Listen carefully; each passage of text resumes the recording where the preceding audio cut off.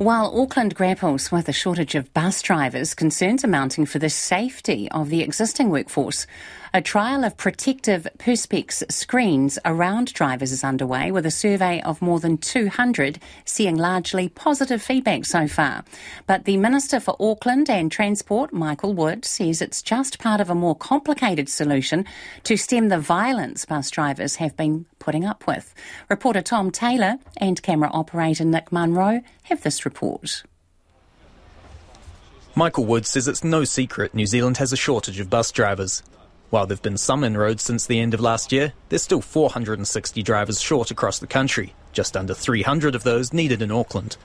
Mayor Wayne Brown today committed to raising driver wages by about $2 to $30 an hour, a move he hopes will plug this gap further.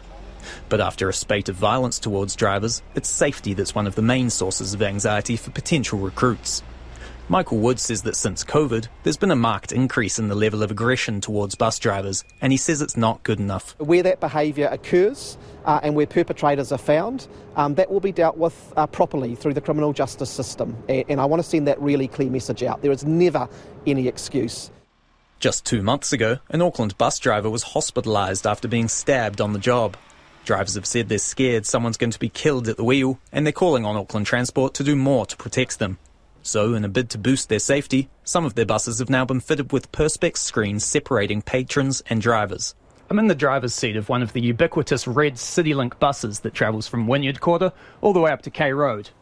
Now, one of the latest features in at least this bus is a protective perspex screen behind which the drivers sit, giving them a sense of security.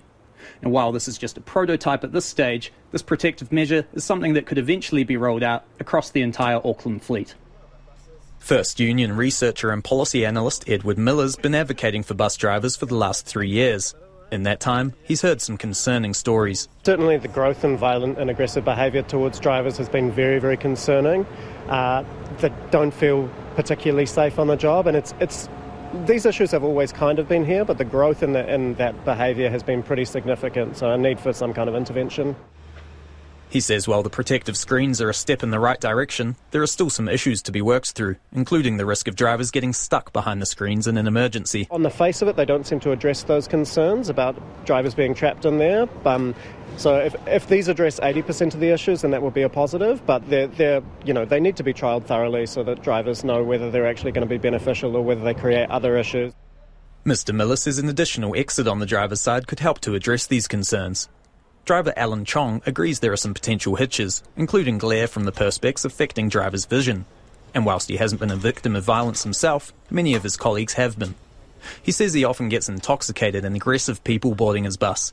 Alan says the inner city routes are by far the worst, singling out the CityLink buses as a good place to implement the protective screens first. Many will happen in between Queen Street all the way to K Road, and then back to the city. So this is the area that a lot of people are moving around, and that's a lot of accidents happen in this area as well.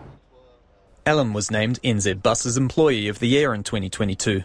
The veteran driver says whilst drivers are taught to avoid confrontation, many customers aren't paying for their rides. And he says the protective screens in the trials may have even emboldened the fare dodgers. Every day you will have maybe about 10 to 20 passengers. So add up, I think will be about 5 to 10% of the passengers come out without a proper payment. Michael Wood says screens are just part of the package when it comes to tackling violence against bus drivers, while complex social issues at the root of the issue need to be addressed. But it's also about what we're doing at ground level in terms of dealing with the underlying causes, whether that's substance abuse, mental health issues, police having enough resources at the front line to pick up on particular problems, and we've got work happening across all of those areas at the moment.